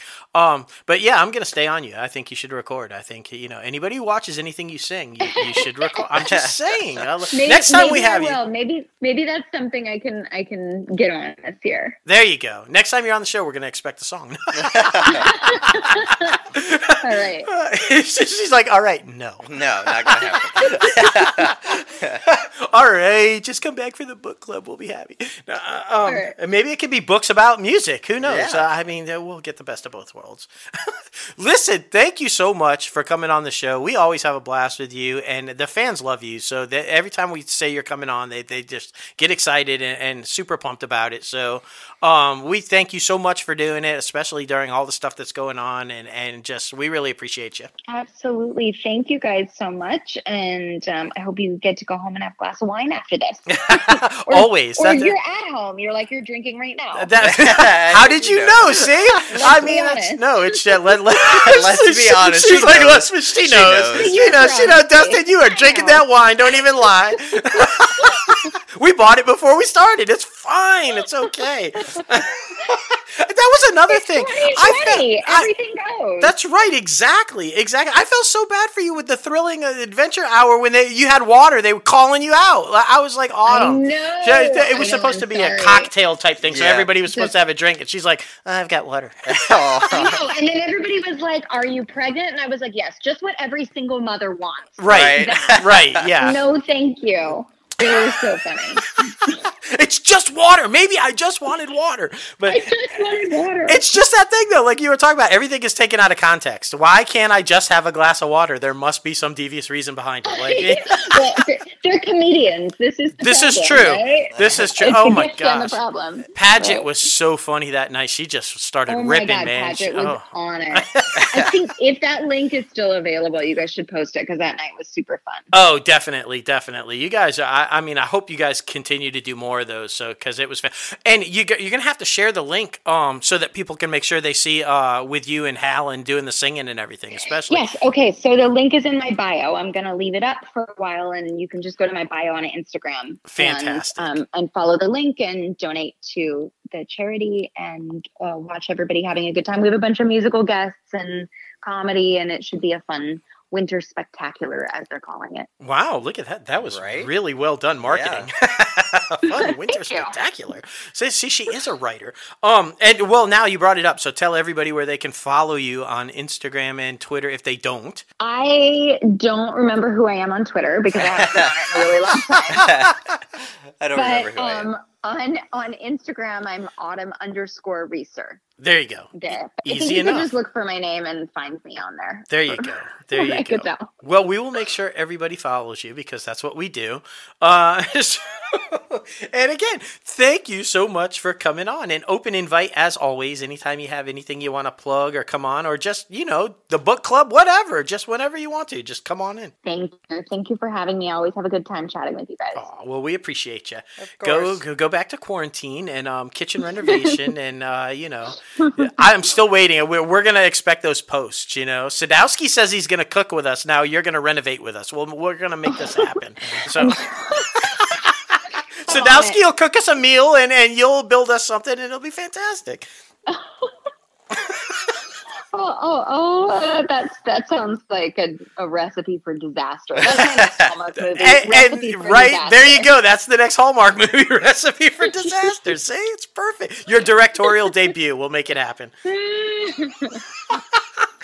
This could be the wine talking already. Who knows? But anyway, we're going to say goodbye now, and we will be in touch soon, and have a great rest of the night and weekend and all that kind of stuff. And happy holidays. Yes, happy holidays. Merry Christmas, happy holidays. Thank you. Right. Bye-bye now. Okay. Bye, guys. Oh, she's always so fun. She is. That story, though, about Jason Momoa. Yeah, that's hilarious. Oh, I'm going to get very, very serious. And sexy. And sexy. At the same time. Oh, man, it was interesting, though, to hear about, I can't even imagine. I know how we are, but can you imagine a dog and 2 kids under 10 at COVID, insane. home all day? Whew. God bless. Exactly. Thank you again, the one and only Autumn Reeser, for coming on the show. All right, now it is time for our top 5 segment, man. And this one is pretty damn difficult. We might get a lot of heat for these. I'm sure. Oh, man. This week, Blame of course, Jason. brought to you by our podcast producer, Jason. It's going to be top 5 universally loved shows that we don't/didn't like at all. That's right. So be prepared. You loved them. We hated them. We did not. We definitely did not. My first one, my number 5, goes to King of Queens. Personally, I don't know. I liked all the characters, or I liked all the actors that were in this project, but I just didn't like the storyline. Of course, I only watched it loosely, but I always thought what's-her-face there was always made off to be like a really mean wife, and she's not like that in real life, so I didn't like how they portrayed that. But yeah, King Queens, number 5 for me. Yeah. See, and I was a fan of King of Queens. So there you go. See, we're going to this is going to be an interesting topic for sure. Exactly. My number 5 was Desperate Housewives. Yeah. That was a huge thing for a while. Huge. Mark Cherry, man, it came flying out of the gates. It was one of ABC's highest rated debut shows and then stayed pretty high in the ratings. I didn't get it. No. And it had a fantastic cast. Don't get me wrong. Young, beautiful women, scantily clad and in these crazy predicaments. Sure, I get it. It was pre-Dancing with the Stars. But I just didn't get it. Terry Hatcher, Felicity Huffman, Eva Longoria. Okay. Even Jesse Metcalf made a little. He was Eva Longoria's pool boy or something like that. I still didn't get it. Yeah. I don't know. Yeah. I know. I mean, I know you're probably already sending the hate mail, but it's fine. We've got 4 but more I love to go. you, Terry Hatcher, still. I love you. Big fan. Yeah, honestly, the more and more we go up to number 1, the more and more you're going to be like, what the fuck? Yeah. So be prepared. My number 4 is a huge classic, I guess to some people, American Horror Story. I never got into American Horror Story, to be honest with you. I watched 3 episodes and was just like, this isn't my cup of tea, man. I don't understand it. I don't understand why people like it. You are so getting hate mail. I really am. Yeah. My number 4, The Hills. You know that bullshit show with Lauren Conrad about how real what happens in the hills totally wasn't fucking real. Right. None of it. I just did not understand that show. I don't care. Yeah. I don't care what the fucking people in the hills are doing. That was a weird fucking show. Yeah. That's all I'm saying. The Hills. No sense to me at all. I agree. My number 3. Oh, shit. The Office. I never understood The Office, man. I'm sorry. I never did. I don't like that style of TV show where they interview the fucking cast. And it was really weird, man. Really weird. I love Steve Carell and I love John Krasinski, but I did not understand the huge phenomena of The Office. I don't like when the fucking actors talk to you. And don't even put it in the same lane as Friends, okay? It's not. It's not in the same lane. I tried 3 different times. I just don't like it. I have one on there, an NBC show much similar that I'll probably get hate mail for too. So good luck with you with The Office. Thank you. I've got one too, though. My number 3, Beverly Hills 90210, the original. Yo. It was fucking massive. Everybody and their grandma wanted to look like Jason Priestley and Luke Perry. Everybody had the sideburns and the coiffed hair. I don't understand. And dum, and everybody wanted to run around in bikinis and drive Porsches. And I'm just like, what the fuck is that? Gabrielle Cateris. I don't know. Why is Gabrielle Anwar on my mind tonight? I have no idea. But Gabrielle Cateris was playing a teenager. She was fucking 40. Yeah. Okay, people? Saying. No. I never understood the fascination of it. Do we care about rich kids? Do we care about, they're playing volleyball or they're just like every other kids. They're just like poor kids. I know. They had relationship problems. They had family problems. Yeah. I don't know. Yeah. I just, whatever. You And know. I never got the fucking sideburn. I had long hair with earrings. I said, fuck those sideburns. I Yeah, wasn't. a lot of people from your generation are coming after you right now. I know. They It's fine. really It's okay. are. Another Office-esque type of show that was huge. I mean, fucking star-launched fucking like Chris Pratt. Parks and Rec. I am not a fan, man. I'm just not a fan of these type of TV shows. Don't talk to me. I don't care.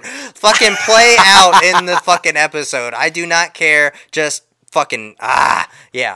I tried this one about 3 or 4 different times, and it's just not my thing. Yeah. Okay. I'm gonna preface my number 2 with I love Tina Fey. I just think she's brilliant. I think everything she touches turns to gold. I was not a fan of this one. 30 Rock with Alec Baldwin, the behind the scenes of a variety show or late night show. I didn't like it. I know it was a huge hit. I know it kind of resurged Alec Baldwin's career and like it was all kinds of. I didn't like it. Yeah. I thought it was a cheap knockoff of Sports Night. Only they were trying to do the late night show instead of a sports show or whatever. It didn't work for me. It didn't work for me. Send the hate mail. Send the hate mail. Send it. Oh man, I'm expecting death threats. Okay, I'm prepared. I'm ready for it, and it's okay. It's fine. My number 1 goes to Breaking Bad. Not a fan of Breaking Bad. He's got to go. He's got to walk off set right now. But I mean, I tried, man. I went 3 seasons deep into this bad boy, and after those 3 seasons, I was like, I don't care to watch another episode. I don't know what it was. I tried. It was boring. I think it was just really fucking boring. I know. I have nothing to say to that. Yeah. It's okay, though, because Bryan Cranston has moved on to Your Honor, which was Showtime's highest rated debut series. It bumped off the Comey rule. Yeah. There you go. So you're doing fine. You're good, Brian. You're good. And I loved Breaking Bad. It's fine. Yeah. Okay, my number 1, and I think this show is either you're like me and you fucking hate everything it stands for, or you love it. I don't think there's any in between. Yeah. So I'm going with my number 1 show that apparently everybody fucking loves, but I fucking hate, the Jerry Springer Show. Yep. It is the most disastrous train wreck show I've ever seen in my life. Why people watch this, I have no idea. I just never understood the fascination of why this thing became a huge hit. Yeah. Jerry. I'm like, shut the fuck up. It really was too. Don't get me wrong. I will watch that in a hotel room. Like, do not get me. Remember, we went on like a little spree where you're like, "What the fuck are we watching right now?" Yes, and it was Jerry Springer. Yeah. Like, why are we watching this? Put on fucking Forensic Files or something. Like, I mean, exactly. That's what you watch in a hotel room is Forensic Files. God damn it, not Jerry Springer. I know. Like, and then they did the spinoff with like the bodyguard guy. Yeah, like what? What? It was so weird. Jerry Springer fans are like adamant, so they're coming at us. They're like, well, whatever. Exactly. I don't care. Daytime television. I just man. no. So funny. Well, that's our top 5 segment. Let us know what your top 5 universally loved. Yeah, exactly. Let us know your top 5 universally loved shows that you did not like / do not like right now. That's right. Man, it's freaking hilarious to get to. those fucking things, man. It's great.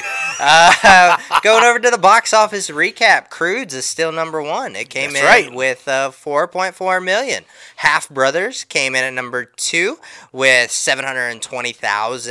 And then Freaky, that one with Vince Vaughn, came in at number 3 with 460. And Catherine Newton. Yeah. The new MCU. Yeah, exactly. All My Life came in at number 4. And then The War with Grandpa, Bobby, still fucking like... Bobby hanging on. He's number 5 this week, but he's hanging on. Exactly. Been there for like 14 years. It's like fantastic. It's crazy, man. New movies coming out in a theater maybe near you. Monsters of Men, A Life After the Navigator, Let Them All Talk, Wild Mountain Theme, and...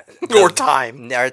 Yeah, it looked like Theme. And then the very excellent Mr. Dundee. Yeah, is this a Crocodile Dundee thing? Because he died like a long time ago. How are we doing this? How are we doing this? I mean, they're bringing James Dean back for a war movie. I mean, are we bringing back Crocodile Dundee? Why? Like, why? Now that's a knife. Like, we have fucking Hugh Jackman now. We don't need Crocodile Dundee. We have Chris Hemsworth. We have plenty of people from fucking Australia. We do not need Crocodile Dundee. That's all I'm saying.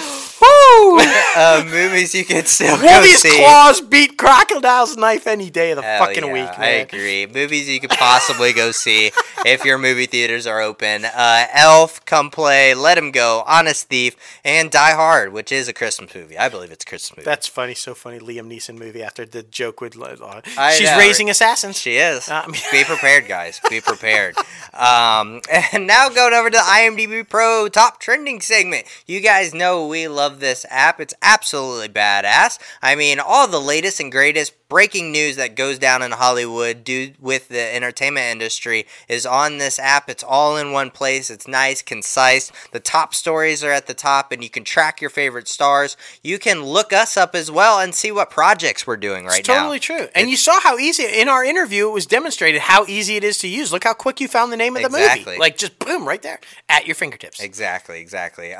Interesting enough, I believe that Christopher Nolan's shit-talking to Warner Brothers, or Warner Media, and HBO Max got this movie back to the number one trending spot. The number one trending movie is Tenet. So, by surprise. I'll be surprised, honestly, if this one pops up on HBO Max, since he was like, this is the worst streaming service ever. Yeah, me too. And I would not be surprised at all if this is the end of their relationship. I agree. I think this is going to end badly for them. I agree. And then good news on the flip side of that Warner Media bullshit, Disney, woohoo! The Mandalorian is the top TV show. Yes. Makes total sense. Agreed. I mean, you were disappointed, though. Like this week, for anybody who didn't see spoilers, no Grogu. No Grogu. Oh, remember they took him? Well, no. It's a badass episode.